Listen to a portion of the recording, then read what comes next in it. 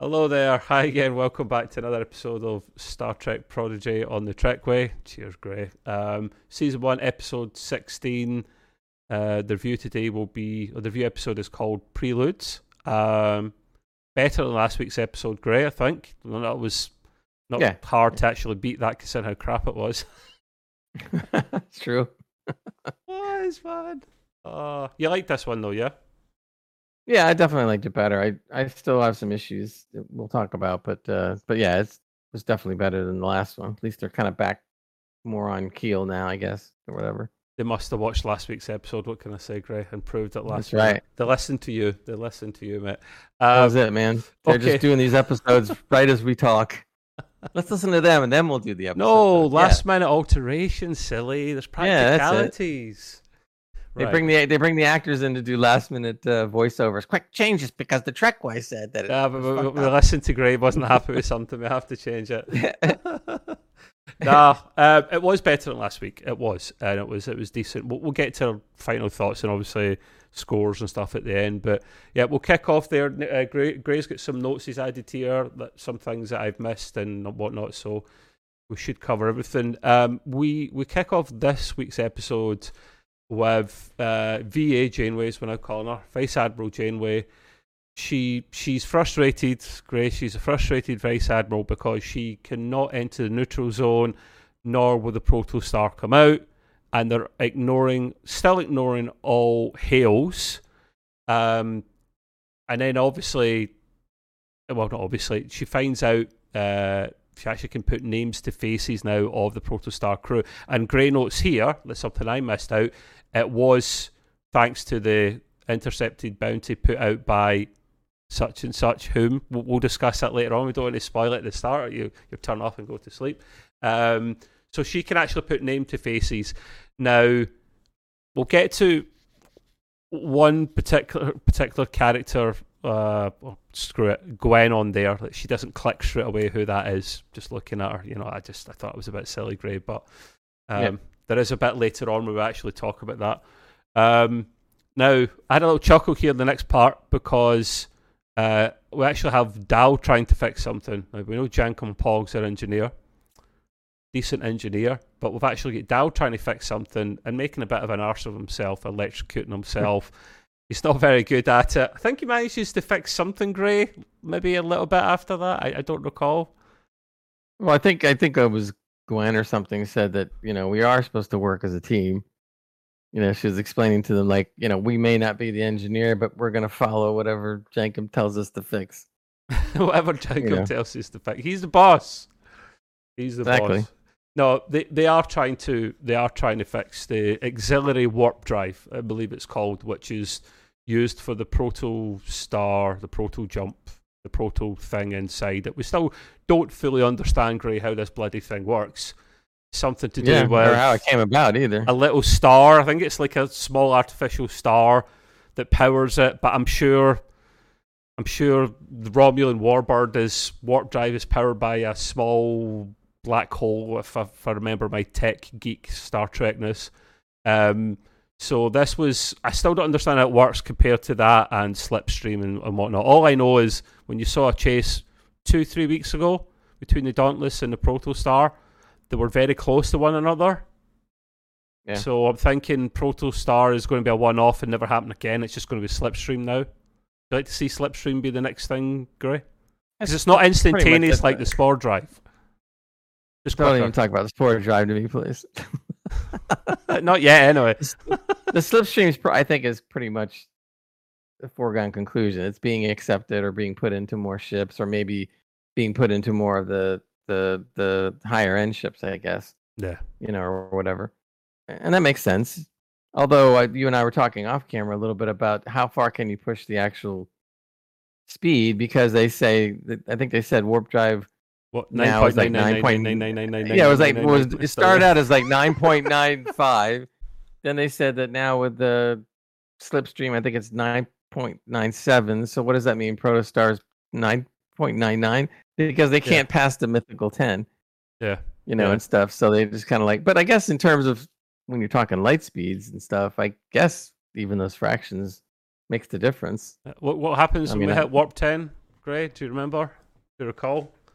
I forget, but they break all kinds of bizarre laws of physics. And you end up with alien babies. Yeah, that's it. That was Tom Paris and Captain Janeway at the time on Voyager. That episode. Oh, okay. I remember the episode you're talking about. Isn't that where they look like slugs on the... like salamanders or something. Yeah. Sorry, but that episode was not a good episode. See if they'd not done the whole babies and mutation thing, it would have been fine. If there'd just been some other way to explain what happens when you go to warp 10. The fact that he was everywhere at once, which is what warp 10 is supposed to be now, that you're not really supposed to hit it. They can, but it's not going to work out too well for you. It was a bit silly. But hey, at least Tom Paris can say he boned the captain. Yeah, okay. I mean, he did. Now they're going to write a story about the kid someday. Do you not remember afterwards when he was apologising to the captain? She's like, no, we don't talk about this again, basically. She's like, I hope to have kids someday, just not like that with you. Instant emotion. Don't talk about it. Guarantee you somebody's going to be writing a story about that, and we're going to be going like this. Oh, no. Yeah, Discovery Season 5. Anyhow, so they're trying to fix this proto drive, which I'm not a big fan of. Slipstream all the way. And we get to hear at this stage, Gray, all the crew's backstories, proper backstories, actually. Yeah. Finally, it took them long enough. We start off with Rock. I felt a little bit sorry for her. We find out how she came to be on that mining planet at the start of the season with all the other crew. She was known as the monster or a monster.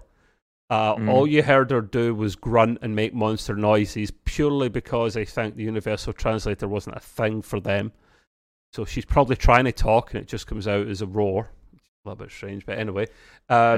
She's in a fighting arena. As soon as I see this, I'm getting vibes of Thor, Love and Thunder. No, is it Love and Thunder? It was Love and Thunder, yeah.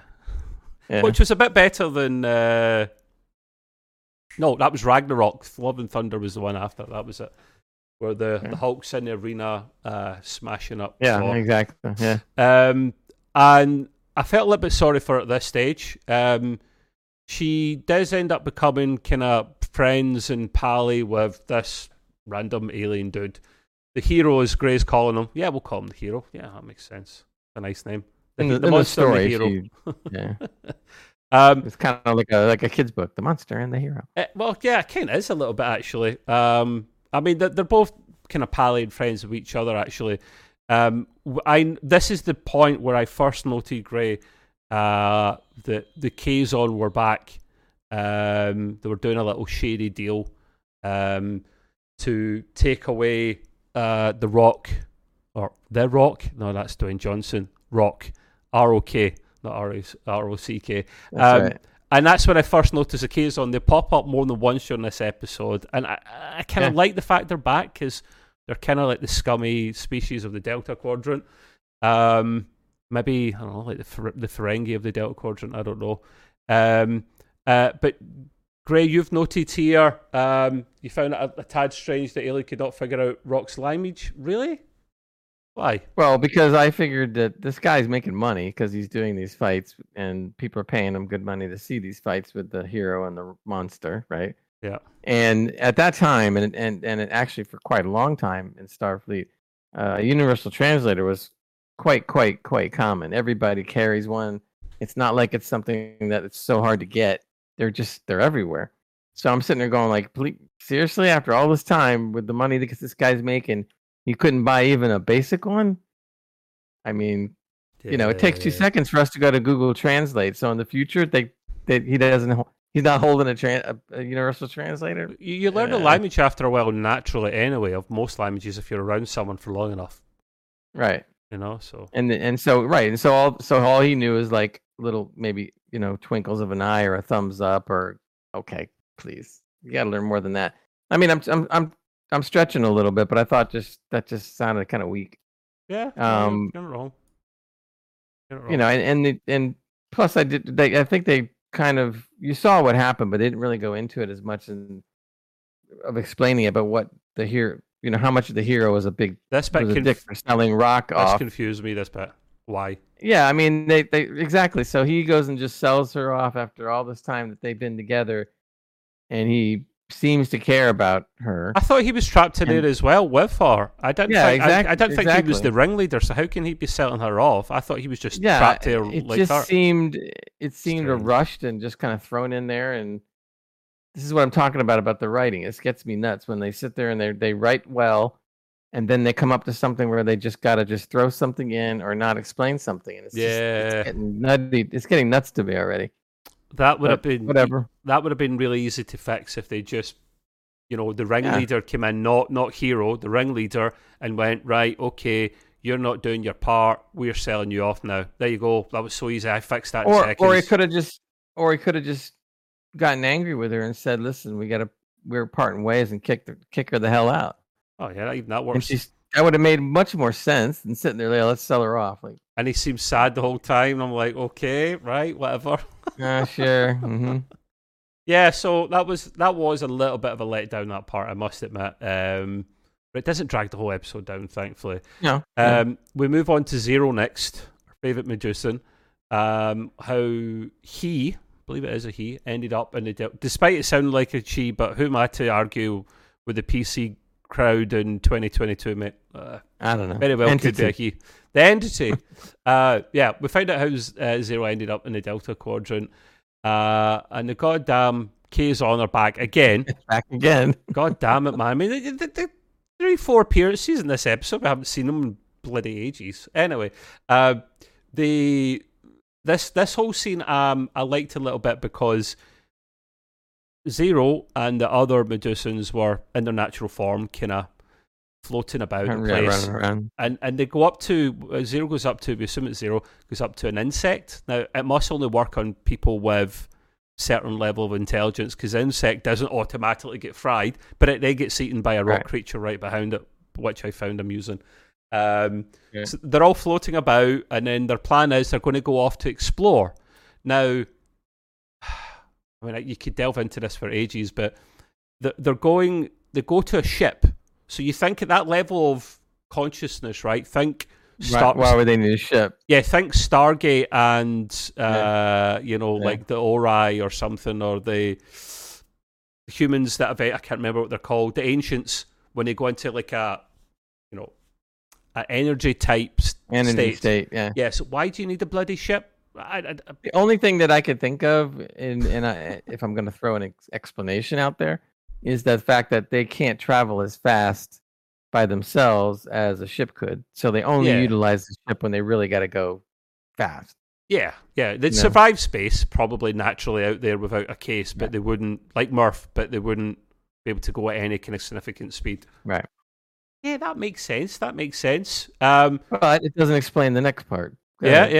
About the Kazon. Yeah, okay. Mm-hmm. The thing that drove me nutty was I'm sitting there going like, so the Kazon are staring at the Medusa, but nothing happens. Now, the only thing I can think of... They had visors on the face. They had these red visors over their eyes. And so I'm going like, I don't know. Stretching it. Because, I mean, it's a red visor, the Medusans, it just sounds like it's just a little too easy. Yeah. But, oh well, you're kind of like expecting that. Let's just say we accept it. But the thing and that was hard for me to accept, but okay, fine. Then the other part I just don't accept at all is that when the Kazon are chasing down Zero to capture her, the rest of his compadres are all beelining it for the ship, so they're running away, right? Okay, fine. But they run away, get on the ship, and just take off and don't do a damn thing about saving her, not one. I don't understand that. They're in a ship. You mean they couldn't just turn the ship around, try to fire on them, scare the Kazon, delay them? They knew, something? I don't know. I don't think they knew. They were all heading for the ship. Zero sees something and doubles back. Then let's fine. Then let's say they do that. So you mean to tell me they're not going to know right away that one of the people are missing? Yeah, they're part of a hive. And wait, and there's a better explanation why this is dumb. Medusa Zero explained that the Medusans are a hive mind, similar true, but not the same as the Borg. So you mean to tell me that being in a hive mind, she gets kidnapped, and yet they don't know anything? Sorry, wrong.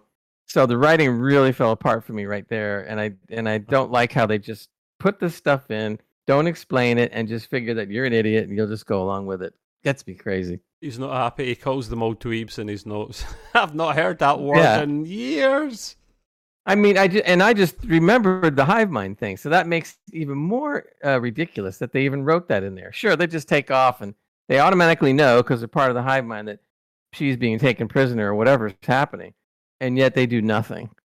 They just go like, we're just gonna fly off, and we're not gonna come back and try to save her. Nothing. It's just too easy. And now we go back to the it's a kid's show thing. Yeah. And I hate to keep drilling this, and I guess that the writers could use that as an excuse, but to me it's kind of like, come on, there's ways to write around it for the people that are a little smarter than the average bear, and don't treat us all like idiots. Just don't make it that easy and just throw garbage in there. But they do, and it just gets me totally nuts, man. Yeah. And like you've said before, both of us, but especially you, it only takes writing a line. You could come up with one line or two lines that would totally just explain it all, and yet they don't do it. And I don't want to hear this garbage that we only have 21 minutes, in the half hour. Please make it longer. You can write something. Yeah, or even if you don't, give me a break. You can say a line. Yeah. Get rid of another line that's not so important and put this one line in there that would clearly explain it easily. He's not happy, they don't do it. He's not happy. No, it's just. But this is what determines what is good writing, what is very good writing, and what is great writing. Yeah. And that's what divides it up. You can't necessarily get away with bad writing just because it's a kid show. That should not be an excuse. Right. But you mentioned something here at the end that I maybe missed out, Gray. Zero wound up in the Diviner and Gwen's whole planet, so that's explained now. Yeah, because at the end of the story, when Zero was captured, somehow she eventually ended up in. Oh, but yeah, she was captured by that ship. The Diviner's race, right? The Diviner's race bought her. Whatever they did off the Kazon. We don't know it's them. It's the Kazon that steal them, isn't it? That's capture. The Kazon stole them, right? So, right. So apparently they sold Zero off to the Diviner, who was able to use her abilities or whatever, But now it explains why we originally saw Zero involved with the Diviner, and we never got the backstory in that one. So that was cool that they explained how that all ended up. Yeah, thanks to the bloody Kazon, they just seem to be capturing most of our bloody crew here, the sneaky devils that they are. Yeah, do we want to say something about the Kazon at this point? I wanted to keep on going. Let's keep going, because we'll say it. I'll say it later. Go ahead. Oh, I don't want to steal your thunder, Grace, so we can leave it if you've got a bit coming up about the Kazon. No, sure. because we haven't even gotten on to Jankum yet, so let's continue. Yeah, okay. You step out the relevant time. So we were back with the Diviner. He's still not remembering very much, this guy. He's. I mean, I thought I had a bad memory, Gray, but the Diviner takes the biscuit. All those drinking days I had back at uni when I was a student, and still I've got a better memory than Diviner. At this stage now, the ensign, which I still don't remember her bloody name, the one that's I don't either. The one that went from the American accent to the English accent as soon as you turn bad guy. Now the enemies, Gray notes here, tells the story. I like this bit, the little storyboards and stuff they had. She actually tells the story of what happened when the race actually met Starfleet for the first time. And I found this whole bit cool, to be fair, Gray. We see Chakotay again. It seems like they've went through anomaly or something, a time traveling quirk again.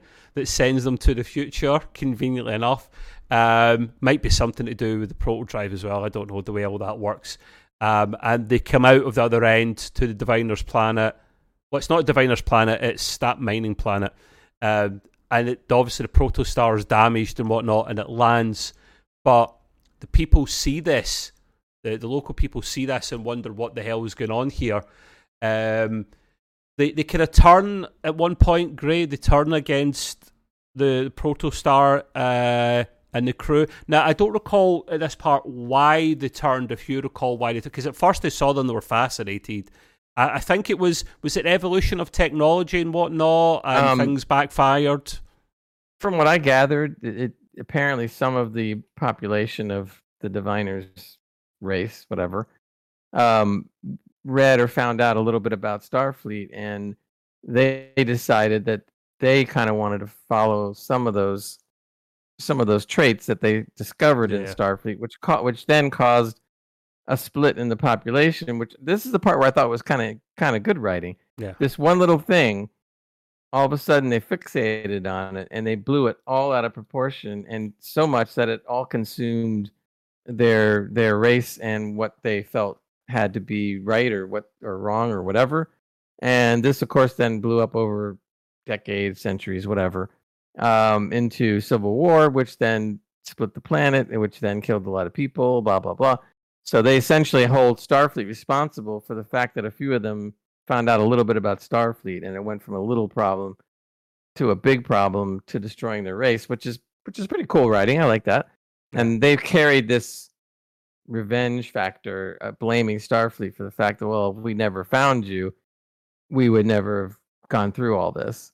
Yeah. So to a fault, they followed this to the point where it all consumed their race, I guess. Which we've seen before in Star Trek. We've seen before in other sci-fi shows as well. But at this point, they capture Chakotay and the crew. This is the bit that kind of confused me, because at the start they loved them, but was it soon after they landed that because they could, I don't know if they could see into the future or the past, soon after they landed it seemed like they'd captured Chakotay and his crew, but then obviously Chakotay and his crew were able to escape. That's the bit that kind of maybe baffled me a little bit. This whole... Well, what happened was, according to what I saw, is Chakotay and the crew didn't escape. They sent the protostar away so that the Diviner's race couldn't grab the protostar. So that's how the protostar got away with no crew.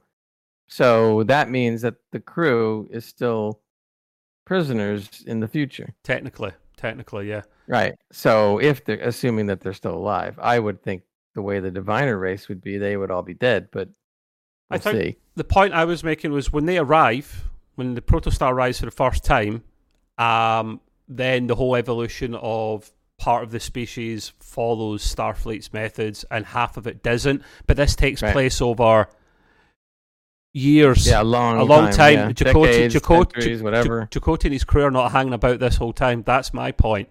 That's the bit that I was a bit miffed at and a bit confused at. So he lands, evolution happens, then he sends the protostar away. That seems like that happened too quick, but it had to have taken place over eons. Do you see what I mean? They don't really thoroughly explain where the time is passing exactly. They don't. I mean, it's someone's story, someone's interpretation of it. That's the confusion thing. That's the confusing thing. You could make up a number of reasons what happened. Maybe the Diviner's race have a way of looking at the past or the future to see what happened, realize things were going south, and they capture Chakotay and his crew. They, for whatever reason, they send the protostar off in autopilot back through the anomaly, right? So I'm thinking this doesn't take place over a short piece. This does take place over a short period of time. But why does Chakotay and his officer not get on the protostar? He's standing outside with his, assumably his first officer or whatever, round hanging over his shoulder, and he's smiling when he sends the thing away. Like, why didn't you just hop on, mate? Like, what? Why? I have to go back and probably look at that part again. I thought there was a reason why they couldn't get on it. I don't remember. I'd have to go back and look about it. Yeah. Whether it's weak writing again, I don't know. But fine, we can take for granted that's what happened, and they couldn't get back to the ship. But apparently they were saying Chakotay did something last second that basically put the ship into an autopilot mode and did the last command he could give it. Yeah. And then that was it. That's now they go chasing it though right afterwards, which is like, they had the whole story about they took 100 ships and did they though? Because was it immediately after? I thought it was because they were they immediately got this 100 ships. Well, I don't know. Again, we're losing track of some of the timeline because you don't get an idea. Enemy ensign is telling the story, so it's not quite enemy. I don't think we're getting the whole story, which is fine. That's fine because you're only getting one side. Either way, they're going to have to find a way somehow to go to the future to save Chakotay.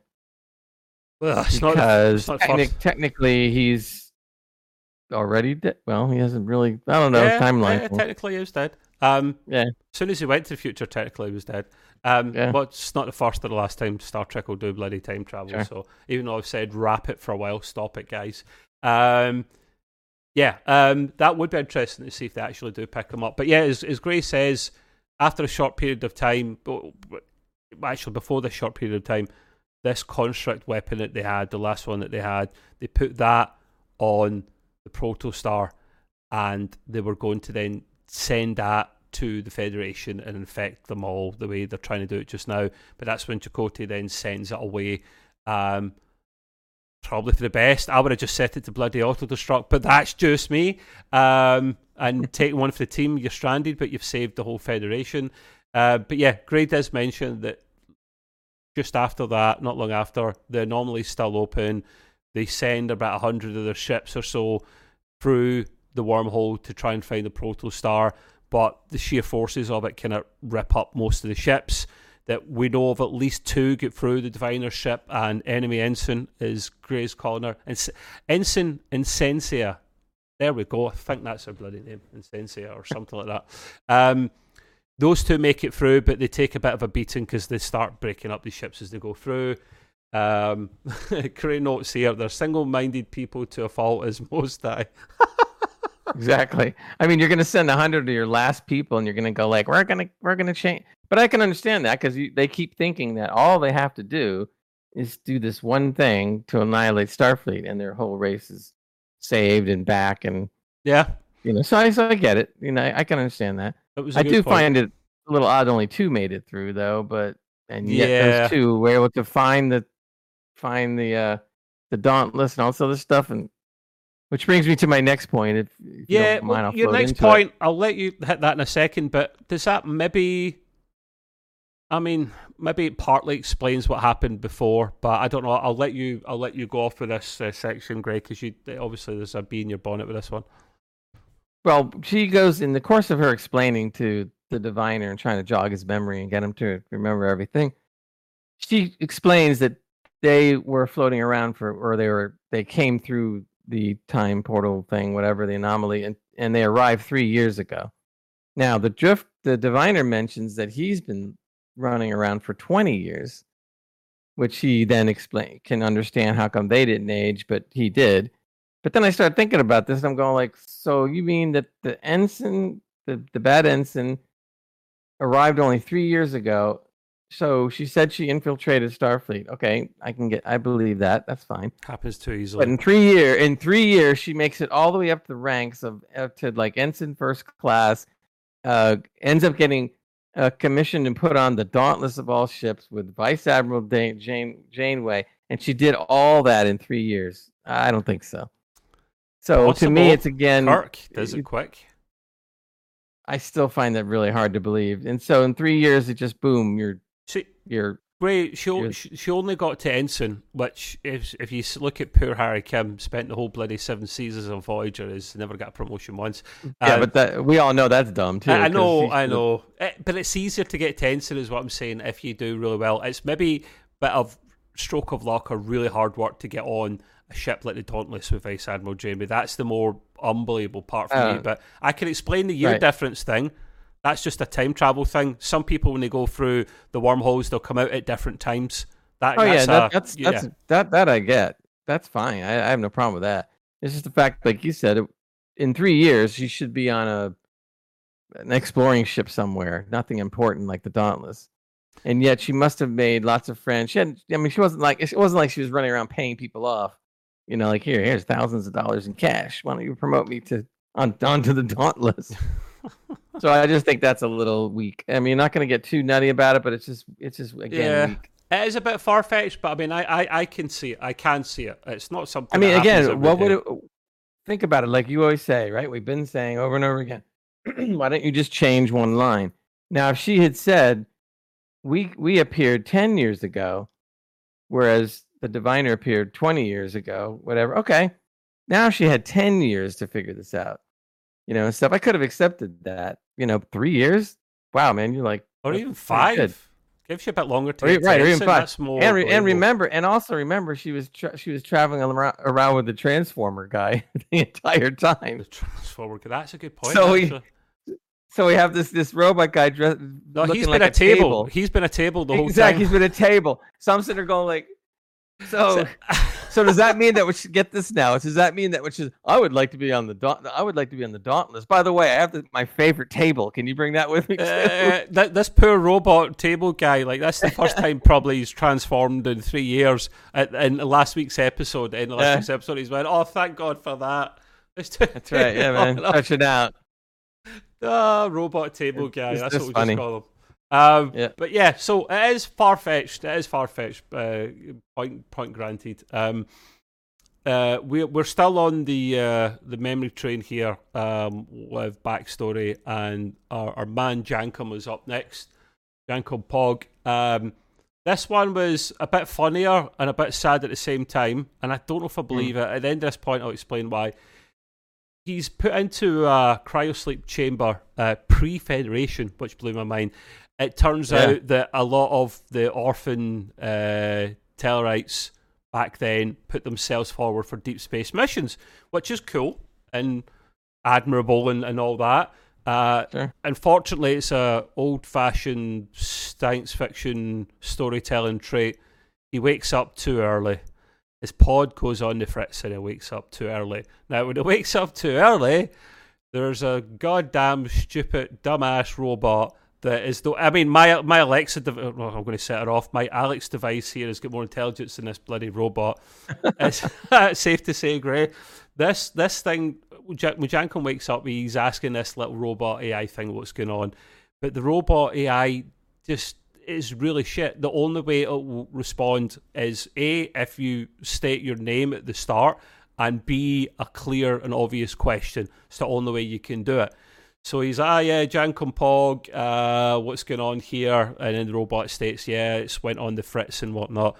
Then after this, there seems to be one malfunction after the other on the ship, and it's just a little montage of Jankum going around fixing things, but he's explaining that he's only a junior trainee engineer at this stage. She doesn't know. Wake up one of the proper engineers, but because that's not a simple enough query for the dumbass robot, he's like, screw it, Jankum will do it himself. And he goes about fixing stuff all the time, one thing to another. Things keep breaking, and then the toilet gets blocked. Is Jankum Pog's not fixing that. Next scene, he's fixing that, covered in God knows what else. And at the end of that scene, he's about to go back into sleep, but there's a I think I'm jumping ahead of myself here, these 2 points, but they go together. There's an oxygen leak in the next part here, and Jankum is about to go to sleep, but he's like, okay, I better go and fix that. And the dumbass robot, not so dumb this time, explains that we've only got enough, if you keep living and not go back into stasis, then we don't have enough oxygen for everyone. But he can't get himself back into the cryo sleep chamber. That's the problem there. I don't know if it's still broken or whatnot at this stage. So that's the point where he goes, would we have enough oxygen if it was just 29 people? And then that's when the robot confirms, we kind of would. But Grey notes here, we now know why Jankum Pog talks so much in the third person. Because of that bloody robot, that's why. Yeah. He has to say Jankum Pog. It got ingrained into his head that he kept on saying, because he had to keep on saying his name all the time. So that's cool. I mean, now that's good writing, because it was really annoying me as to why does he always do this. I said, it's not a Tellurite thing. Exactly. And so now we understand why. So now I would assume going forward that Jankum's going to talk less and less in the third person. At least I hope so. I don't know, man. It's kind of well. He did. Well, in this episode, you notice he didn't do a lot of third person. Only when he was talking about his story. When he was talking to the crew, he didn't talk third person as much. So I'm wondering whether he's kind of cooling his jets on that. That's the point, man. See. We need to pay more of attention to the next episodes and see if that's a thing he does. That was funny, that whole montage thing. But the fact that he sacrifices himself for everyone else, I don't know if I believe that, and we'll soon see if that's just a ruse or a misdirect, because he can be a bit selfish, Jankum Pog. So I don't know if I believe that, but on paper it looks like he's saved himself. He saved everyone else there, so that he would escape. I think it was real because he's talking about his people, and he looks sad as well and whatnot.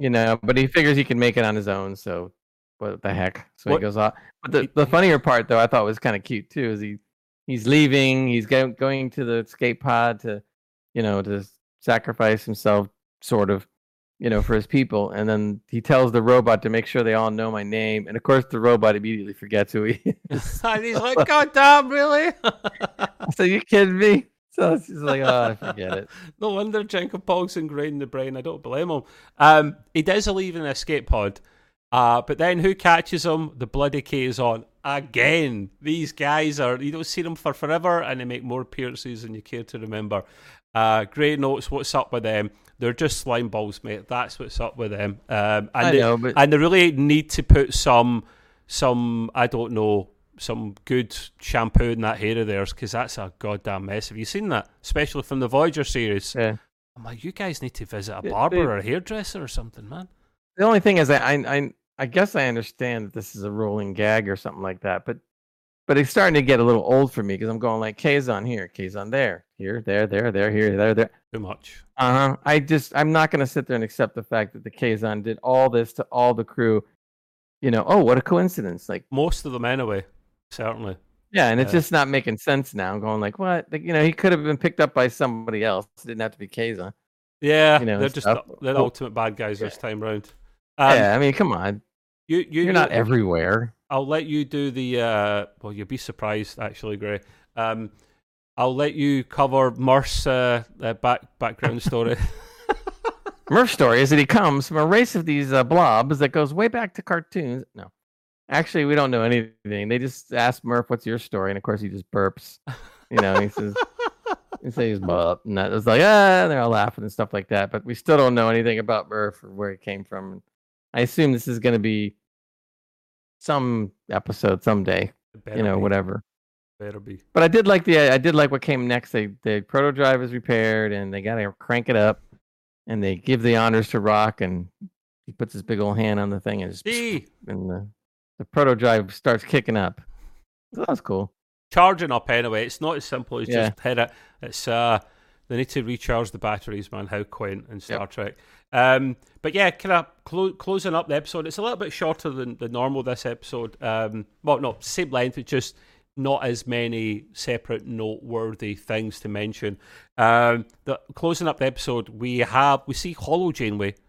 I like Hollow Janeway. This is when she was kind of captain-esque and still a bit innocent.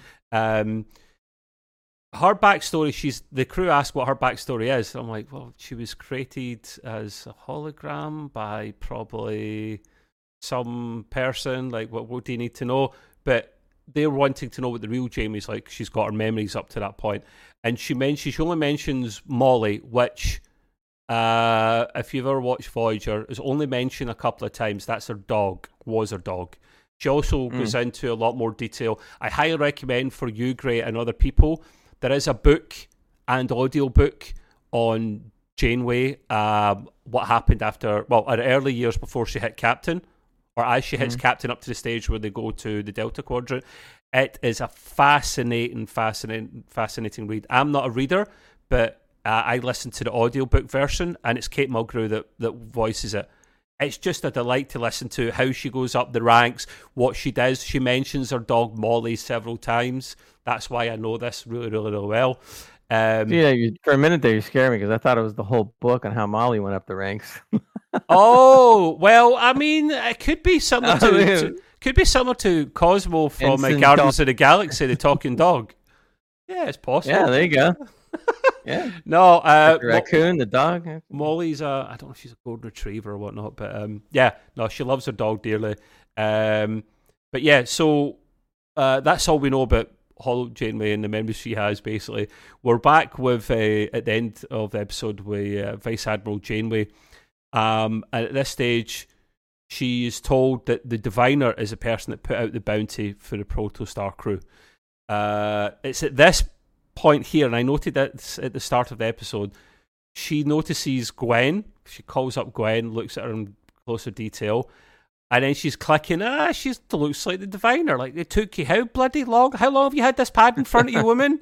Like, you're supposed to be the smartest of the smart, and you just clicked. I was waiting for her to point out right away, that's, whatever, and then they could go into the rest of it, right? Just a but light she bulb. Never says anything.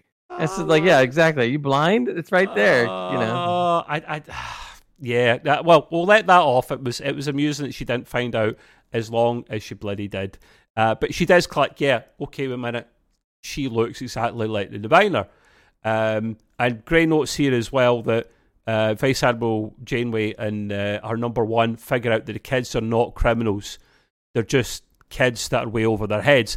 Now, at this stage here, Gray, what makes you... I mean, why does she think at this stage they're not criminals? They did steal the ship after all. They're kids. Doesn't matter if they're kids or adults. They still took it. Why do you think she thinks they're not kids? They're not criminals at this stage? Because she's Vice Admiral Janeway and she knows everything. No. Is that what you're going to say? No, my guess was more like since a bounty was put out on them, especially on kids, which probably doesn't happen very often, she's starting to put two and two together and go like, this is really weird and kind of odd. So I kind of figure, it would have been nice if there was a little more explanation behind it, but I it's fine. Yeah. I could live with that too, I think, actually. Although she does say earlier that scene, she was saying, or maybe it was a scene before, she was saying something like, well, these kids, she didn't use this word, but I'm using it, outsmarted the Tal Shiar and Starfleet. No, they did. She did say that.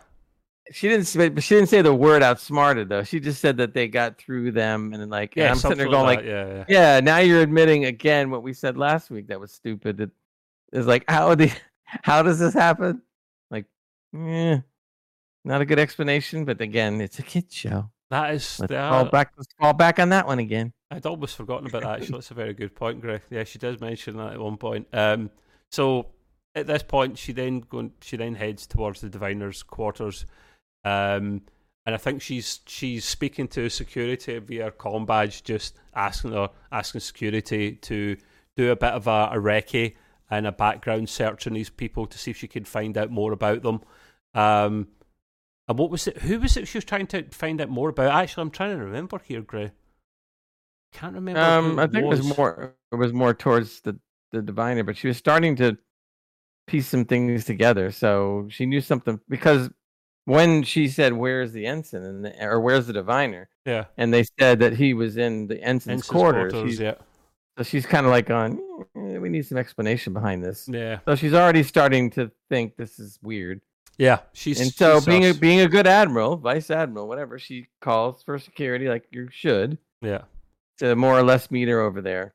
Obviously to meet them outside. I don't think that happened. She was asking them to do. She got there before them. A check on them or something, because if they are going to meet her there, then this last part here, which Jamie walks up to the door.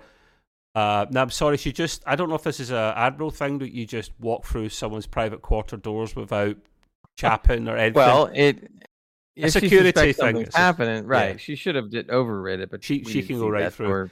She catches them red hands. There's bad ensign.